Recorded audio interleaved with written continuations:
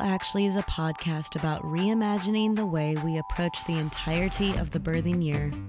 Margot's goal is to combine her radical imagination with her knack for strategizing to bolster the birth revolution and a larger global revolution of feminine consciousness. Actually is a production of the Indie Birth Association and indiebirth.org. No material on this podcast should be considered medical advice. Birth is not a medical event. Now here's your host, midwife and teacher, Margot Blackstone. Hey, if you're listening to this, you are listening to a new series of mine where we are doing a behind the scenes of midwifery visits. So talking to women who are looking for preconception, prenatal, and postpartum support. And this is a really fun experiment because I, for the first time, am recording these virtual sessions, which we have been doing for a long time here at Indie Birth, even pre-pandemic stuff. So we have had many years of virtual visits that we have done as midwives, and this has been an idea we've kicked around for a while. One, because we really like to do sessions with women all over the world. It's a really amazing way to utilize this whole internet thing so we can build a stronger, birth community. So that's really exciting. I always love doing these kinds of visits, and this has the doubly cool aspect, which is that we are recording them so that you can listen in. So that might be cool for you because you are also a pregnant mama or a preconception mama or a postpartum mama, and you can glean some wisdom from these women and the conversations that they have with me. Or you might be a birth worker, a doula, or a midwife, who knows, maybe an OB or a nurse who is looking to learn more about this wise woman model that we teach here at Indie Birth. And what better way to learn than to listen in and do this virtual apprenticeship with me. So we are making this available to the public, and we're also going to be incorporating it into our teachings here at Indie Birth for the doulas that we train and the midwifery students that we have as part of the Indie Birth Midwifery School. So those are some of the reasons why this little mini series was created, and I hope that you really enjoy them and pass them along to anyone who might benefit. All right. So whatever you would like to share, I would love to hear just about your pregnancy so far and where you're at. Yeah, so I'm 37 and a half weeks. And wow. It's official. Yeah, I know. I need to change the calendar here. It's officially baby's birth month, so I'm very excited. I'm feeling awesome. And so far, really, my pregnancy has been very easy and not like that eventful. And I know that's a good thing. It's flown by, and I'm working with a team of midwives, and I'm planning a home birth, and I'm just getting the finishing things together to prepare for that with all the stuff I need, and just physically, mentally, emotionally.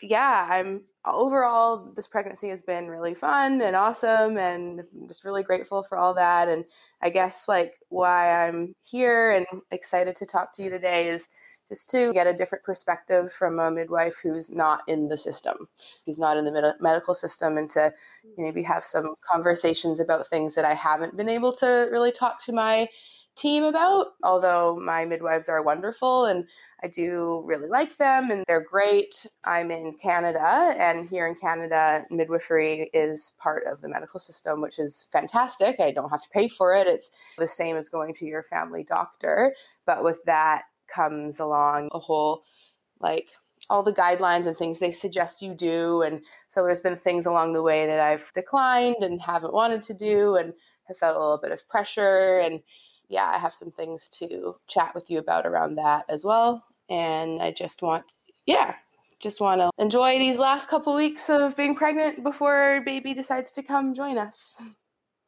So exciting. And this is first baby, right? Yeah. Yes. Baby number 1. Awesome. Yeah. So I guess I would just invite you to ask away. And I can also come up with stuff that I usually talk with people about around 37 weeks too, but I just want this to be as helpful to you as possible. So it sounds like you have some things in mind already. Yeah. I'm not sure like how your flow is with prenatal appointments, and I've never done a virtual prenatal appointment. So any advice or any wisdom things that you normally share with people, I'm very interested in hearing. But I guess a big one for me right now that's looming in my mind is like the fear of being induced.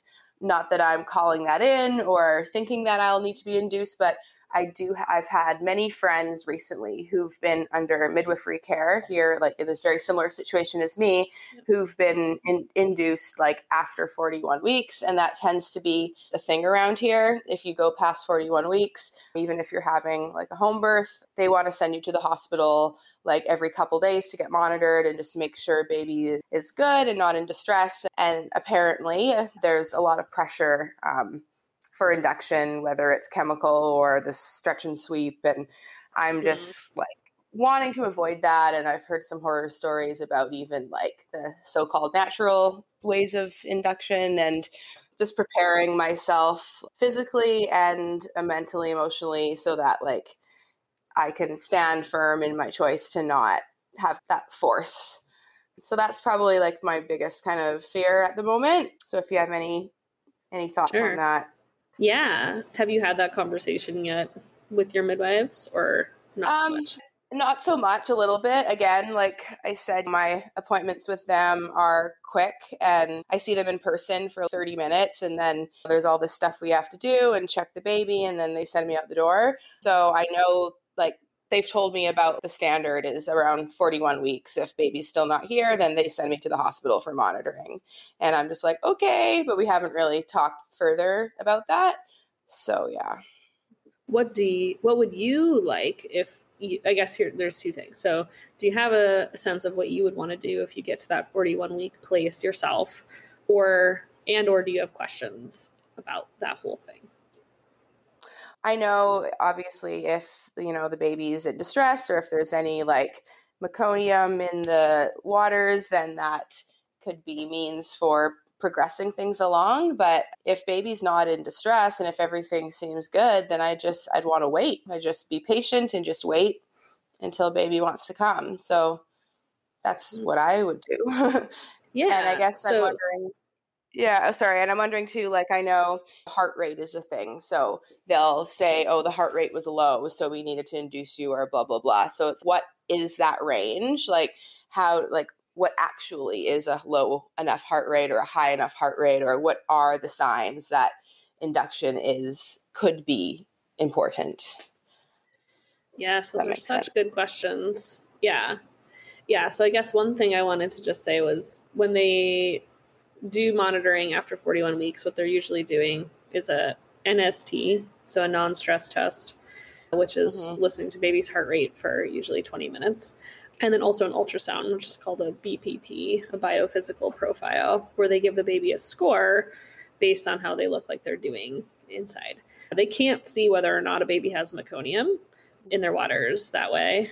And that's a whole nother topic. But meconium is not a reason for induction either, even if someone's waters were to break prior to labor, and if there was meconium in the water, like that's not actually, it depends. So it depends on what type of meconium, how thick it is, and that sort of thing. But I don't know a lot about Canadian midwifery, but the little bit I do know is that I believe that you'd have to ask your midwives, but I think a lot of times having meconium in the waters needs a transport to the hospital, even though that's not necessarily what I believe is necessary. Yeah. So I'm trying to think if we have a podcast on meconium or not.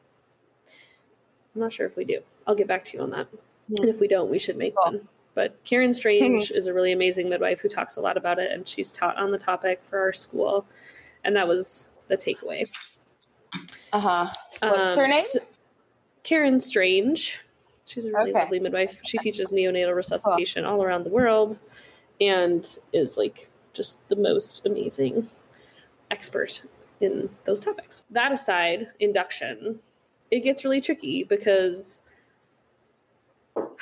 without launching into an entire thing about fetal heart tones and interpretation, the gist of that is that when they do a non-stress test and they put you on the monitor for 20 minutes and they're tracking baby's heart rate that whole time, like that is subjective. Just like in labor, it is subjective. So there are parameters and guidelines around like what we're seeing and how to classify it.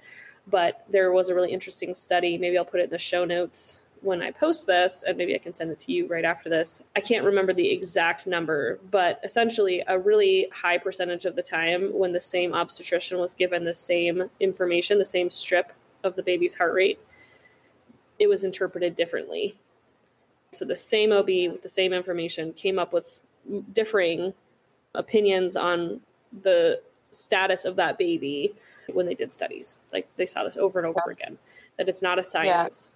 It's an art, it's subjective. So that's where I think it gets really tricky, because you're also dealing with providers who have this implicit bias. They believe, based on studies, that going past 41 weeks is dangerous. And so when they think that you're already in the danger zone, they are probably much more likely to see something, whether or not it's there, showing that you should just get induced, because also it's really easy for them to do. And it's super normal for them. It's, oh, what's the big deal? We do this every single day. Why not just get induced if there's any question at all? You might as well just have your baby, because why would you want to wait another week?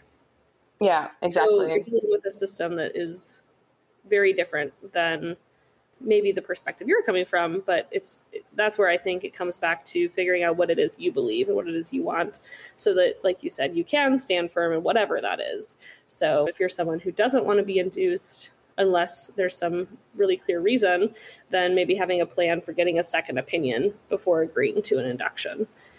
So I'm not sure what that would necessarily look like, but that might be something you would want to consider. Yeah, that's a good idea. Second opinions are always good. Yeah, hopefully it won't come to that. Hopefully baby will just come when it wants to come. But yeah, I've just been hearing so many horror stories from friends of mine who are having like very normal pregnancies, and then they pass that due date, and then they get induced, and and then there's this cascade of interventions, and it makes their labor a lot more challenging, it seems. So I just want to avoid that. Yeah, there's also something you could look at and present to your midwives in case they don't know about it. It's called an AAT, so an acceleration auscultation test. It's really a fancy term, but AAT, and it's a way of doing a non-stress test, but at home with a fetoscope or a Doppler. And that's something that I offer my clients after 41 weeks. And they've done studies on that, and they've shown that it does catch babies that aren't doing well if it's done correctly. So it might be another like lower tech and lower intervention option. Another reason that a lot of people get induced when they go in for that 41 or 41 and a half week check-in at the hospital is they're told their fluid is too low. And so that's something to just maybe read up on too, is that is not actually a good indication for induction. Also, having a big baby suspected based on ultrasound measurements, not a good reason to be induced. And ultimately, like, I think all those things are really good to read about and know about. And then I think ultimately it really pays to just be tuned into your intuition and find a way to come back to that center whenever because most people are faced, even at a home birth. Maybe it's not the labor or birth, but maybe in the postpartum or early mothering or whatever. Like, usually we're all faced with something at some point where we have to make a choice. And so just really practicing tuning into that intuition before making a choice and trying to sort out, like, is this intuition or is this fear? And then making sure that you create the space for yourself to take all the time that you need to make any given choice. Yeah. That's my advice. Awesome. Thank you. Yeah, totally. And that's like exactly where I'm at right now. Just trying to do things every day to tune into my intuition. And as I'm slowing down with work, I have, more time for self-care. So that's my priority right now, is just honing my mind and all the things, meditating and breath work and all the things that I already do to help baby come. Yeah. That's great. Okay, thank you. What else? Yeah, that's great about the induction. I guess like the other stuff I just wanted to chat about was how to prepare my body, mind, spirit for an empowering intervention-free birth. And I don't know, I probably know all the ways. And like I said, it's been an easy ride for me. I'm very grateful for that. I haven't had any major issues in my pregnancy, but now that it's coming down to the wire, I'm like, okay, how can I just really enjoy this and really enjoy this time and enjoy the unknown and be ready? Yeah. Yeah, it sounds like you're doing the things to tune in and make space and enjoy it. Maren has a really good article if you haven't seen it. I think it's an article, or is it a podcast? Enjoying How to Love Your Last Month of Pregnancy. Have you seen that one? No, check it out. It's really good. And yeah, slowing down and just savoring it, because this time is so fleeting, really, and unlike any other time in life, that mystery of wondering when the baby's going to come. There's just no other surprise like it, I feel like. And it's something that can also, it goes back to the induction piece too. It's another reason I think it's so challenging in our culture to do it this way, is people want to know, what day am I having this baby? Yeah. And because our lives are so scheduled and planned down to the minute, and it's just this like super uber masculine, our culture is super masculine. So to be sitting in this very feminine space of there's complete mystery, there's complete surrender, like we have zero control, like the impulse to try to control it through like induction and all the other things, obviously that's what would happen within this container of the culture. Yeah, so any of the stuff that you can do to just get out of that left brain and into the right brain and slowing down and not thinking, and that's going to probably feel really good and special. And there's, like I said, there's just no other time in your life where there's this much really exciting like mystery to sit in. So yeah, so much space. I think of this as like preparing for a really exciting trip. If you have a holiday booked and you're like counting down the days till you get to go to Hawaii or whatever, and you're like, you can imagine like what that looks like getting packed and getting on the plane.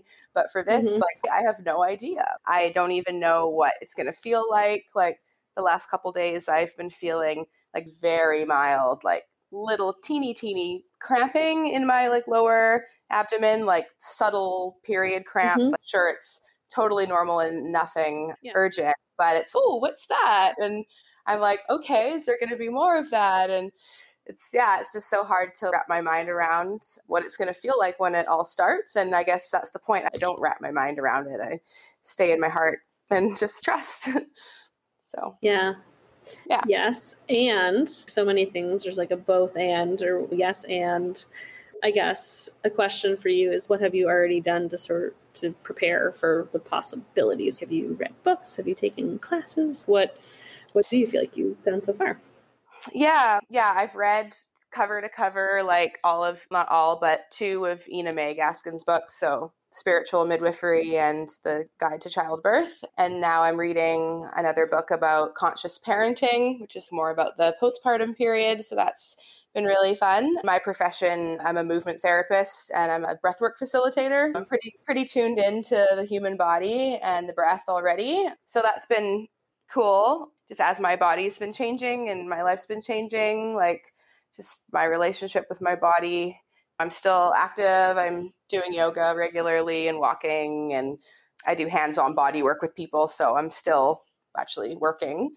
I stop working in a couple days, which will be nice. But yeah, I've been exploring some hypnobirthing and what else? Yeah, just slowing down. I guess COVID times too has been helpful in that for me. I've been a little less busy than normal. So just trying to slow down and listen and connect with baby and feel where it's moving and all that. So I feel pretty ready in terms of that. And baby's in a good position. It's already head down. And I've been looking into the spinning baby stuff a little bit and trying some of that. And as a body person, I'm very interested in anatomy and like physiology. And I know that's a challenge for a lot of women nowadays, just in our culture of so much sitting. I was listening to, it was one of Maren's podcasts just yesterday. It was like a Q&A, and she was talking about like the condition where the head is apparently too big for the pelvis. There's a name for that. And there were like no, like your body's not going to make a baby that can't come out unless you have some sort of real injury or deformity to your pelvis from an accident or something like that. So it's interesting, like seeing my friends and other women I know who maybe have more sedentary lifestyles than me and the struggles that they've had in their pregnancies and babies not being in the right position. And I think, just honoring our anatomy and making our hips open and getting our femurs gliding and our pelvises is so important for all life. And being like a human, moving like a human being is going to help. So I've been trying to do that as much as possible. It's interesting. I was a professional dancer back in the day. And so I've had my fair share of injuries, and that's how I got down this path of body work and movement therapy. But anyway, since I've been pregnant, my body hasn't hurt. And that was my biggest fear going into it. I was worried that becoming pregnant would exacerbate some of my injuries and just the strain and added weight on my body, but it hasn't at all. If anything, my body feels better. So thanks, baby. Yeah. Yeah, that's so cool. I didn't realize you do breath work with people, which makes me feel like if someone asks me what the one thing they can do is to be ready for labor and birth, or the one tool in the toolkit, it's to connect to their breath. That's what I see people, and I'm not a breath work expert at all, but both of my labors and births, I instinctually just figured out ways to tune into that and have that be a method for getting through contractions, those sensations. And like you said, honoring the anatomy and just really tuning into the body. Those are the things that I think make it easier for people to have an unmedicated birth. A natural birth is to just be able to observe and witness and feel not, what's the word I'm looking for? Yeah, to not have it bring up fear when people have less knowledge about their own bodies and aren't as tuned into them. I think it can feel really scary to have those new sensations. Whereas when people are more connected and at least have a baseline understanding of what's happening to their body and what's happening physiologically, that then leads to less fear, and obviously less the fear, tension, pain cycle that we often talk about is very real. Yeah. What was I going to say? Yeah, this pregnancy has really inspired me. I really want to help pregnant women now, even after I give birth in my work, just understanding their bodies. Because I think for a lot of women, being pregnant is the first time they really feel their bodies. Totally. And that shouldn't be a thing. We should, have more tools and support and awareness of how our body works, and not just from a physical, mechanical standpoint, but as it's our temple, it's our vessel for experiencing life and creating life. And it's so beautiful. My appreciation for my body has just grown so much throughout this journey. So I'm excited to birth my baby. Yeah. It's very exciting. Hello, everyone. If you're enjoying this podcast, you'd probably really enjoy our other more in-depth offerings. We have a comprehensive course for mamas called 13 Moons, Epic Education for the Birthing Year, and an Everything You Need to Know course for aspiring doulas who want to change the world called the Birth Warrior Project, 120-day doula training and transformation. And for the real birth nerds who want to become home birth midwives, we have the Indie Birth Midwifery School. And you can find out about all of these options and more at indiebirth.org. That's indiebirth.org.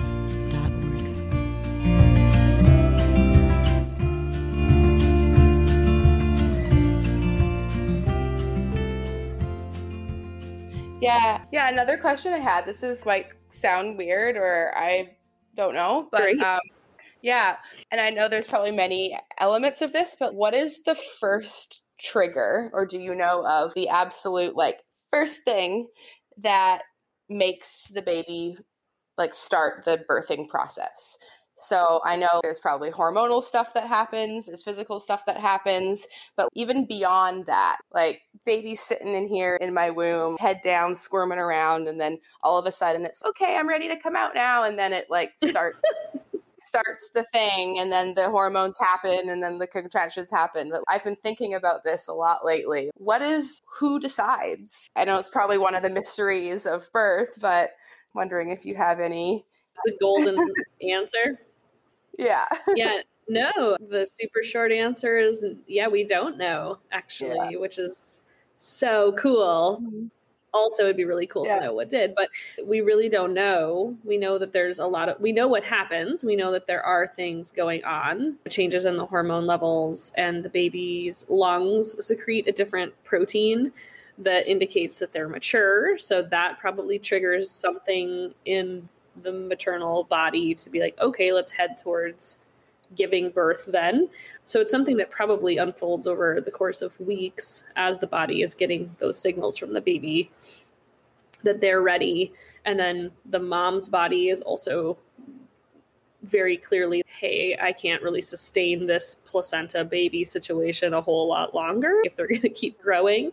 So there's like a maternal stress level also, like a healthy stress. And the super short answer though is we don't really know, even though we know some of the chemical changes that are happening, like in the cervix, or like I mentioned, like the protein in the baby's lungs. But that doesn't explain then why some babies are born premature. And there's a large amount of mystery, especially in terms of what is that first thing, or how do those factors even relate to each other? Like which came first, the chicken or the egg? Yeah, that's what I've been thinking about, is what is that first trigger, that first decision to start the process, or it's time to move into this new world. Yeah, like I have a friend who had a perfectly healthy baby boy at 37 weeks recently, and then I have another friend who was like induced at 41 and a half, and there's such a range, and I guess that is just the mystery. We don't know, and it's okay not to know. It's okay to not know, but my partner is starting like a little farmlet here at our house. And so he's got like all these plants he's started, and he was looking at his echinacea plants yesterday, and he was like spraying them or whatever he was doing. I don't know. I can't pay too much attention to his stuff, but he was like musing out loud to me. He was like, why are some of these doing way better than others? And this one's huge and that one's tiny. And this seed packet appears to have yielded different results than this seed packet. And I was like, you're asking the midwife? I was like, every baby is different, even plant babies. And he was just like so confounded. Like they had the same growing conditions. They were the same soil, the same light in our little grow room that he's created. And I was like, I asked myself the same question because I've attended births as early as 36 weeks at home and as late as 43. So that's a 7-week difference. Yeah, totally. That's a big difference.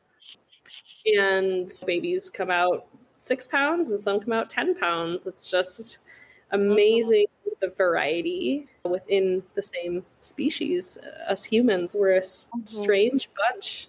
So I don't know where I was going with that other than to say, there's just so much that we don't know still, and I wonder if we'll ever know. We're probably not going to find out the next 3 weeks before you have your baby. No, that's true. So I'll just make something up. Yeah. And then there's there's this lag with the internet. I was just going to say there's also the emotional piece and maybe the spiritual piece of like, when does the baby want to be born? And I swear I have so many clients have their babies right around the time that like the astrological signs change. So I often joke with them like, oh, your baby's just waiting to be a whatever, like a Pisces. Or like often at births. Or at births, like we'll be approaching midnight and it'll be like, what day does this baby want to be born on? Do they want to be born on that day or that day? So I think, and that looks different for different people and their beliefs, but I definitely think the baby has something to do with the choice too. Absolutely. Yeah, fully, totally. And it's interesting too. People I know who have been induced, and they maybe felt that their babies were brought into the world a little bit too soon. Even my sister, for example, my mom shared with me that when my younger sister was born, I think they did induce her, even though she was so-called big, and they wanted to get her out, and it was a natural birth and all that. And this was like 30 something years ago, but my sister was born and everything was good. But my mom felt that she came a little too early. Like she was just a bit withdrawn. Like she was a internal baby. Like she didn't like looking around. It was like she just wanted to be curled up, and she didn't it's like she wasn't ready to be in the world yet. Whereas apparently when I was born, I was 2 weeks late, apparently. And I was just like super alert and like ready to be here and like really excited to be here. So that's interesting too. And how does that affect our emotional kind of imprinting the rest of our lives? Like I was rushed. And not to say that there aren't times that induction's a good idea. And that's usually when the baby's clearly communicating, hey, can you help me? Is how I think of it. Yeah. But yeah, to be rushed for the sake of rushing, I feel like a lot of people, I wasn't induced. A lot of people I meet who were induced, I'm like, I wonder like how that plays out in your life, just feeling rushed all the time. Absolutely. Or being forced to do something before you're wanting to. Yeah, like I was 2 weeks late, and I didn't want to come out, and to this day, I love sleeping in. I just love being comfy. So maybe that's a thing. But yeah, and the baby's personality too, I think, plays a role in all of it. Yeah. So it's fun to think about. It is, yeah. Cool. What else? I don't know. Do you have any insights or things for me to think about or ponder in these last couple weeks? I think, well, I think we've thought a lot or talked a lot about it, but I don't have it up right now. But when you had sent your original message to me, were there some like newborn things you wanted to talk about? Yeah, I guess I know I forgot to look that up as well, but I guess that's another thing that my husband and I have we've been talking a lot about in the last couple weeks, and I think we're getting clearer on our decisions. But yeah, just all the newborn procedures, like the vitamin K shot and the newborn screening test where they prick the heel of the baby. Those two things I'm just questioning, should I do it? Like, to be honest, I'm leaning towards no for both of them. I did talk to my midwife about the vitamin K, and she did give me a prescription for liquid drops. So if I wanted to do it, I can administer it myself. So I kind of like that idea of having the choice of giving the baby vitamin K while I'm feeding rather than having them stab it with a needle. So that feels good. And at least it's like my choice as opposed to them just doing it. And then, maybe like the screening test where they test for all these different metabolic conditions. Yeah, I'm just wondering what's the point. Because like if I did the screen and say my baby had one of these conditions that they test for, like apparently cystic fibrosis is one of them. And I know it's all very rare, but like, then what? Would they actually find a cure? Or like my husband and I have just been talking, and we've decided that the cure is love. If the baby does have something, then we just need to love it more. And we don't need to go to the hospital for that. So yeah. Any thoughts about the newborn screen? Yeah. I think it's a really tricky one, and maybe I'll dedicate a whole podcast at some point to it. I should jot that down because I want to do it justice. But essentially what I talk about with my clients is, it sounds like you have an understanding of some of the things it looks for. It started with just one test, which was for PKU. And I do not know extensively about all of the tests involved. I think it's 52 where I live that they do on the sample that you take. And there's like you said, some are really rare, some are less rare, and some are more like cystic fibrosis, and some are more like one that comes to mind, and I feel like illustrates the example really well because it's like such an interesting name and sticks out to people. Like it'll help people remember it, is maple syrup urine disease. Interesting.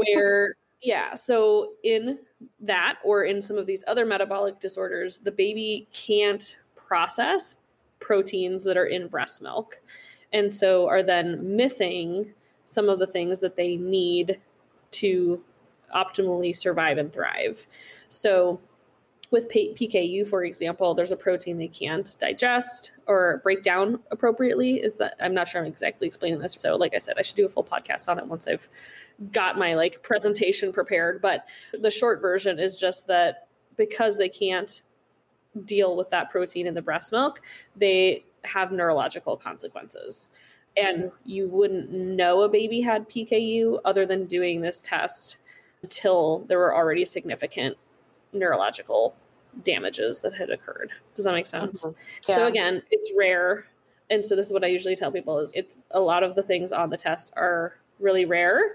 If your baby had one of the things that you could do something about, you'd probably want to know. But I have done it once for one of my kids and not for the other. I have a lot of clients who never do it. I have some clients who are like, I just want to do it. And there's some other considerations too, which we could talk about. But so in the case of PKU, like babies, and I have not had a baby with this as a midwife, I've not experienced this. So I'm not fully up on all that it entails, but there are things you can do, including giving them special formula that has that protein broken down already. And I'm not sure what else. I think you can breastfeed to some extent, but not fully. Don't quote me on that. Anyone who's listening. So yeah. Cool. So I think that it's an important one to fully understand. And then I also like to tell parents, since I've done it, like I did one last week. My apprentice actually did it, but since I've done it where the baby is able to nurse immediately with the heel poke, they usually cry less when I do the heel poke than when their parents change their diaper. Is the truth. So I used to really be afraid to do it. I did not like doing it. And I've gotten a lot more confident as a midwife doing it. And so I usually try to tell parents, if you're worried about the heel poke itself being like terrible, I would not let that be the reason you don't do it. I would want someone to not do it because they actually don't want the information. Or the other piece is that I think is important for people to know is once they do these tests, like they have your baby's DNA information. And also they have information if they do have one of these, even if they're a carrier for one of these metabolic conditions, even if they don't have it themselves, because they would need 2 copies, for example, of the PKU gene to have a problem. How does that impact the baby's future health records and insurance? And what are they doing with DNA? So like here in Minnesota, there's a form parents can sign saying, I want them to destroy the blood spots that we send in. It's 5 drops of blood. Whether or not they do that though, I have no idea. So yeah, I think they do the same here. There's an option to like keep the records on file at the hospital or whatever for 10 years or something, or destroy it. And yeah, that's another thing that just, comes to mind is, do I want them having that information on my baby? What do they do with the blood? And then you become a customer of the system, like at birth. And just with everything going on in the world right now with all these things, jabs and stuff, I'm just like, I'm not sure if I want my newborn like in that world right now at all. So so I guess that kind of leads into baby vaccines and stuff as well. We're probably not going to do any. Again, I just can't trust the pharmaceutical industry at this point in time. So yeah, you had already mentioned Aviva Romm's book and her vaccinations. It's called Vaccinations: A Thoughtful Parent's Guide. Is that what it's called? I have it somewhere around here. That's my favorite book to recommend to parents. It's a little bit outdated at this point. It'd be cool if she did an update at some point. I know she's a busy lady, but it's really good in that it actually goes through what the vaccines are about. Like, what are we vaccinating for? So what would it look like if your baby did get measles at different ages and with different consideration, like what you need to consider information about that. A lot of the times when somebody really is struggling with measles, for example, like they're vitamin A deficient. So it's okay. Is your baby going to be vitamin A deficient? Probably not if they're being breastfed and then fed a whole foods quality, nutrient dense diet. It just helps you in the decision-making process, I think, and also helps if you are in the system seeing a pediatrician, for example. It can help you be like, hey, I read this, and this is what we considered, and this, or not that you owe anyone an explanation, but I know some people have said that to me, like they felt like they needed more to stand on. So Yeah. I'm someone who doesn't take my kids to the pediatrician at all, so I don't have to do that. But yeah, I know. I guess that's been something that's been looming in my mind as well. And I'm like, oh, it's down the road, but it's almost here. So it is something I should look into. And yeah, I don't want to just blindly vaccinate my kid because that's the recommendation. And I think everything should be questioned and everything should be felt, and it needs to make sense for me and my family and what we believe in and how we live our lives, Totally. and not just because the doctor said so. And yeah, like I'm not completely against vaccinations. I think there's good things about them. And yeah, I just want to know what's actually necessary and what isn't. And so that's I'll look up that book. Yeah, it's really great. And other parts of the conversation are things like, is the baby going to be in daycare around other kids when they're still really little and their immune system hasn't had a chance to really beef up yet? Or are you going to travel to parts of the world, which probably isn't a thing right now, but are you going to, for some people it is. I have a dear friend who travels to Africa for things, and so for her kids, maybe some of those do make sense. And some of them are required for travel too. Then the question is, do you want to travel to those areas? But I guess my point is, yeah, taking into consideration your family's unique context and what makes sense for you. Yeah, lots of decisions to be made.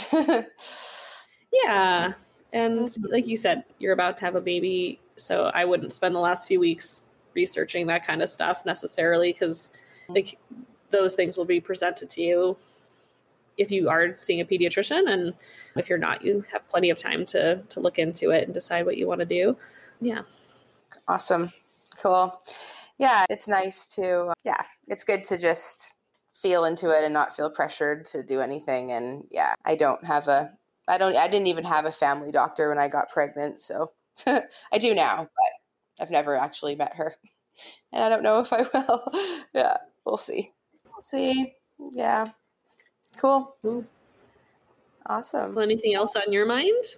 I don't know, man. I think, it's just, I just can't believe it's so close to being here. And yeah, we live in a pretty small apartment here in Vancouver, and just getting the space ready. And again, there's just that not knowing aspect of it. Like I've got my little birth kit that I just put together with my midwives, gave me a list of things like the shower curtain to put on your bed, and then you make your sheets on top and all these things. So I've got all that ready, and I'm going to start making sure we got food in the fridge. And yeah, I guess just the waiting game begins. So yeah.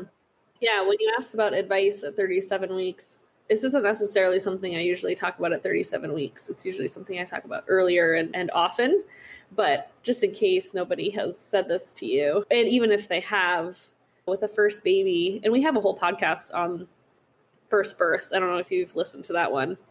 It's pretty good. Sure. Yeah. Meredith and I did it together. But my biggest advice, and this is often when I ask my partner, like when I'm like, I sometimes ask him if he would do a partner class or help me teach a class.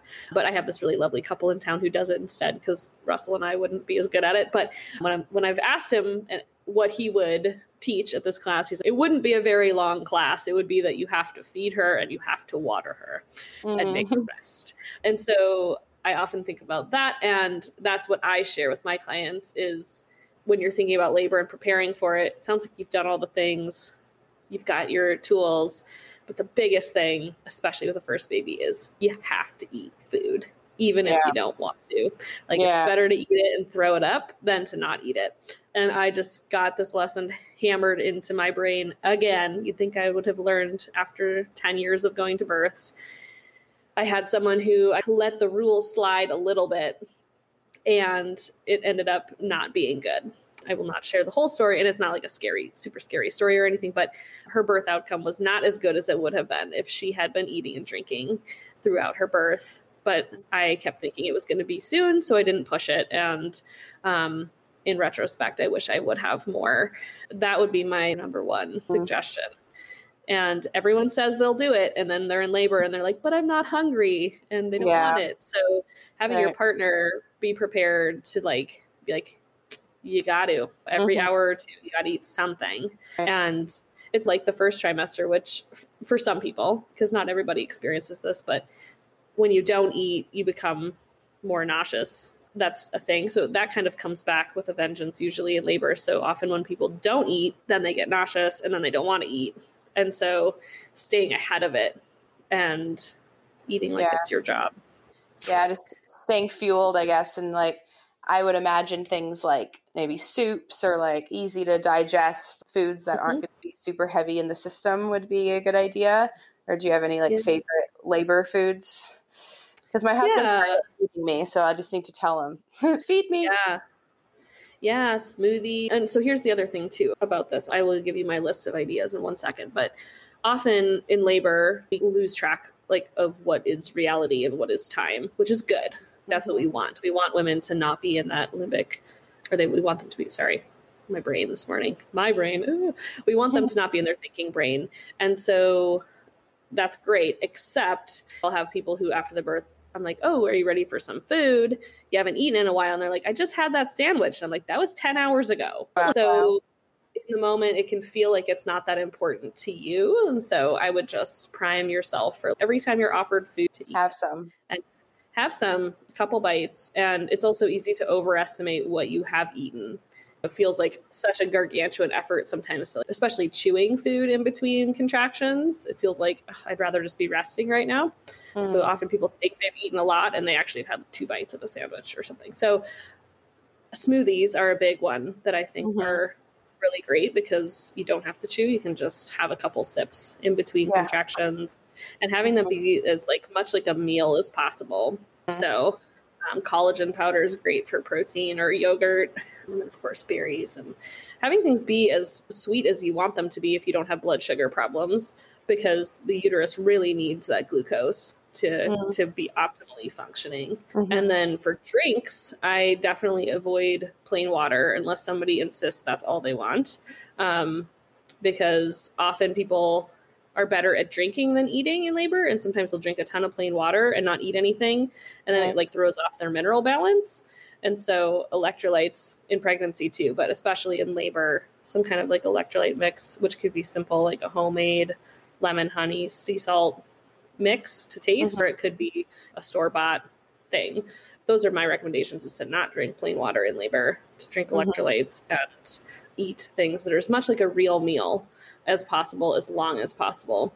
Usually by the end of labor, it's pretty hard to get someone to eat even yogurt or something. Often it's like a spoonful of honey that they'll be willing to have, especially with a long labor or something. But yeah, meals as long as possible. And then if you really don't want a meal, some kind of really awesome smoothie or yogurt. Those are my go-tos. Nice. That sounds good. But soup is great too. Yeah, even it's interesting, like the desire to eat, like really, I feel like has fluctuated a lot throughout my pregnancy. Definitely there's been times where I'm like ravenous, like some weeks I'm just like eating all the food. And then some weeks I don't really feel hungry. Like lately I've been, my appetite's been all over the place. As my stomach is getting squashed, there's like less room. So I eat 2 things and I feel so full, or I'll feel really full 1 minute. And then an hour later, I'm like, I think I'm hungry. And then I go to eat and I'm like, but there's no room for the food to go. So it's this interesting balance of needing to be fueled, but like not wanting to eat and feeling really full all the time. So, yeah. It is interesting. And I guess that's another piece of advice I usually give people in the window of maybe having their baby, is to treat every day like it might be the day where you go into labor that night. Does that make sense? Yeah. I was thinking that the other day, like one day I like didn't eat that well. I don't know. I had some muffins and hello. Can you hear me? Awesome. Like I just didn't eat very nutrient dense foods. And then at the end of the day, I was like, okay, what I have eaten today fueled me for labor if that were to happen. And like, probably not. Yeah. Just starting now, like I'm trying to be more conscious of getting my veggies and my protein. And yeah, it's like an Ironman. Not that I've done an Ironman, but my sister has, and pack little snacks and just constantly like eating little things here and there on their bike. And yeah, exactly. Got it. Yeah. Training for a big marathon. That's right. Yeah. So exciting. I know. Yeah, another thought I had, I guess there's all this talk, especially with first births, that it could be long. And it's common to have long labors with your first baby. And I know that and I'm aware of that and I'm prepared for whatever length of labor I need to have. I'm also like inviting in the option that labor doesn't need to be long. And I hear all this stuff from people like, oh, my first was so long, blah, blah, blah, and get ready. And so, yeah, that's true. But I don't know. I guess I'm just trying to work through some like affirmations and mindset stuff.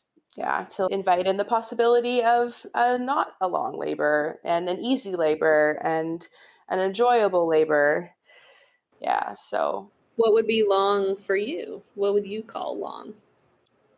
I don't know. I think, again, like you said, I think time is going to be like not really a thing once it all starts. Like I'm going to be in an altered state and time's not going to matter so much. So it's hard to know. But I guess like over 12 hours, over 16 hours, like that number feels long. Or if I see a whole day and night and then another morning go by kind of thing and there's still no baby, like that in my mind feels long. But that's me now saying that. I have no idea what future me will say. Yeah. Yeah. Do you know the story of my first birth? No. Oh. It was 68 hours long. Oh, wow. That's long. It was long. And you should totally listen to the podcast where Mary and I talk about first births because we went back through our logs of all the first births she and I had attended together and separately and talked about the patterns. And roughly it was like a third of them were what we called short. I can't remember what we called short, like under 12 hours. And then a third of them were like between 12 and 24, I think. Now I can't remember. I'm totally messing it up. I bet short was more like under 6 hours. But anyways, it was like a third of them were short, a third of them were medium-ish, and a third of them were really long. I think it was helpful for us, and it's been helpful for my clients too in preparing for first births, because like it could be 4 hours, it could be 3 days, it could be in between. And I think that is the most important. As people are in the labor process, I often remind them to eat. Like when they call me, I'm like, make sure you're eating, and like just reiterate all of this, because we don't know which one it's going to be. Yeah. Because yes, I always hold the vision for my clients that it will be the perfect amount of time for them. As a midwife, shorter births are typically easier for me too. And I don't know where I was going with that other than to say, yeah, I totally believe it's possible. I was just at a birth the other day where it felt short to me. I don't know that she would have called it short. It was maybe like, it was like 12 hours. For a first birth, that to me is short. And when you say like 12 hours, is that from the very first like contractions or what, because as I'm learning about the different stages of birth, what does that even mean? Like the length of time. Right. What does it even mean? It's so like when do you start timing or when does it start? Yeah. Yeah. So for me, as I'm preparing someone as best I can for a first birth, I guess the other unknown is what early labor is like. So for a lot of people having their first baby, early labor is like more of a big deal than someone having their second, third, fourth baby, either because they're so excited and they just can't not pay attention to it because it's just too exciting. Contractions that are anywhere from 5 to 15 or more minutes apart. And often it's the most sensation someone has ever had in their lower abdomen, uterus, etc. And when people pay a lot of attention to that, it can feel a lot longer.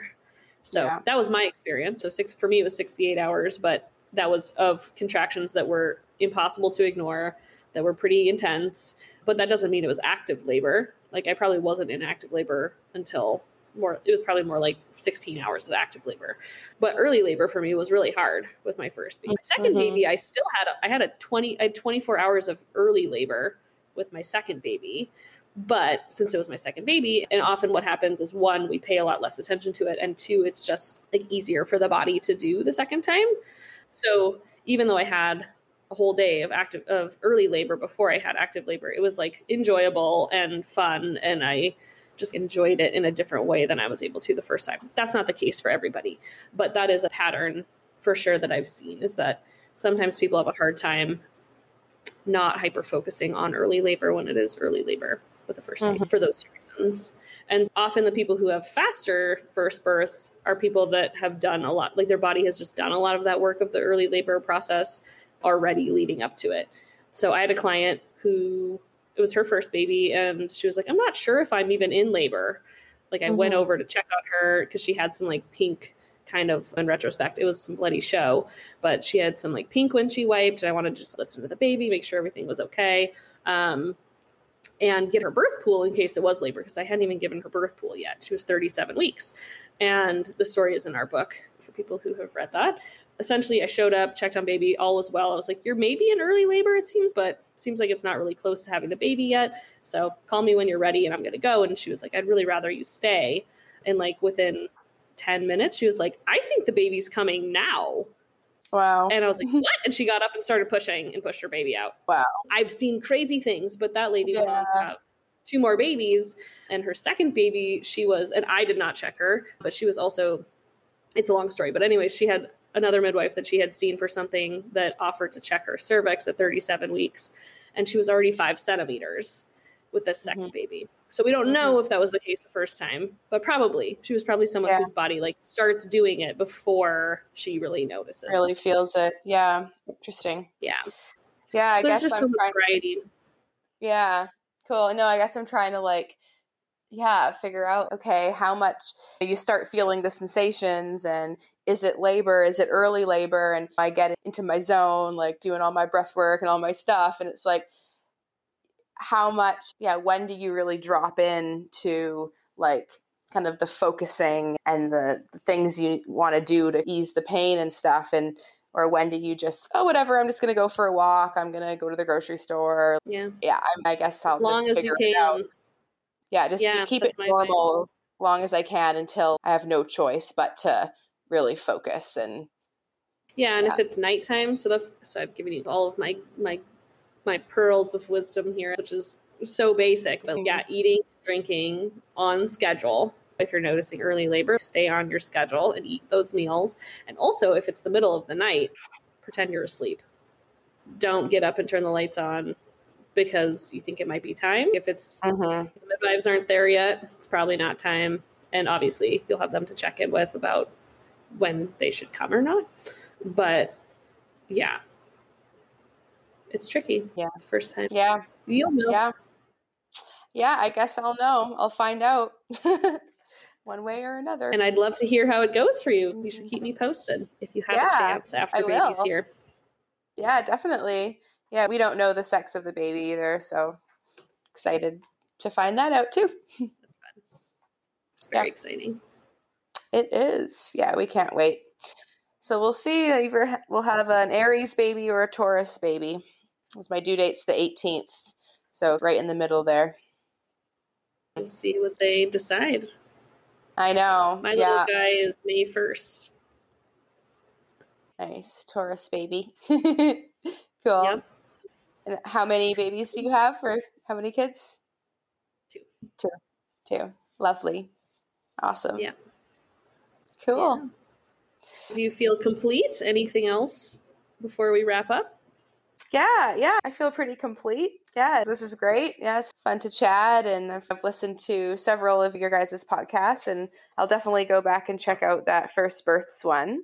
I think, again, at this point, just the more, positive birth stories that I'm hearing, and I'm just trying to fill my realm and my world with positivity and, just blocking out any negative vibes that are going to get in my way of bringing my baby to the world. And so I'm feeling ready, and those are some great tips and insights. And I'm grateful for this opportunity to chat. Cool. Yeah, thanks for joining me. Yeah. So good. If you enjoyed what you heard, please hit the subscribe button and give this podcast a 5-star review. For more enriching content and conversation around the primal physiological process that is pregnancy, birth, and beyond, please head over to indiebirth.org. And if you are in the Duluth area, seeking prenatal and midwifery support, you can find Margot at DuluthMidwife.com. Thank you so much for listening. Until next time.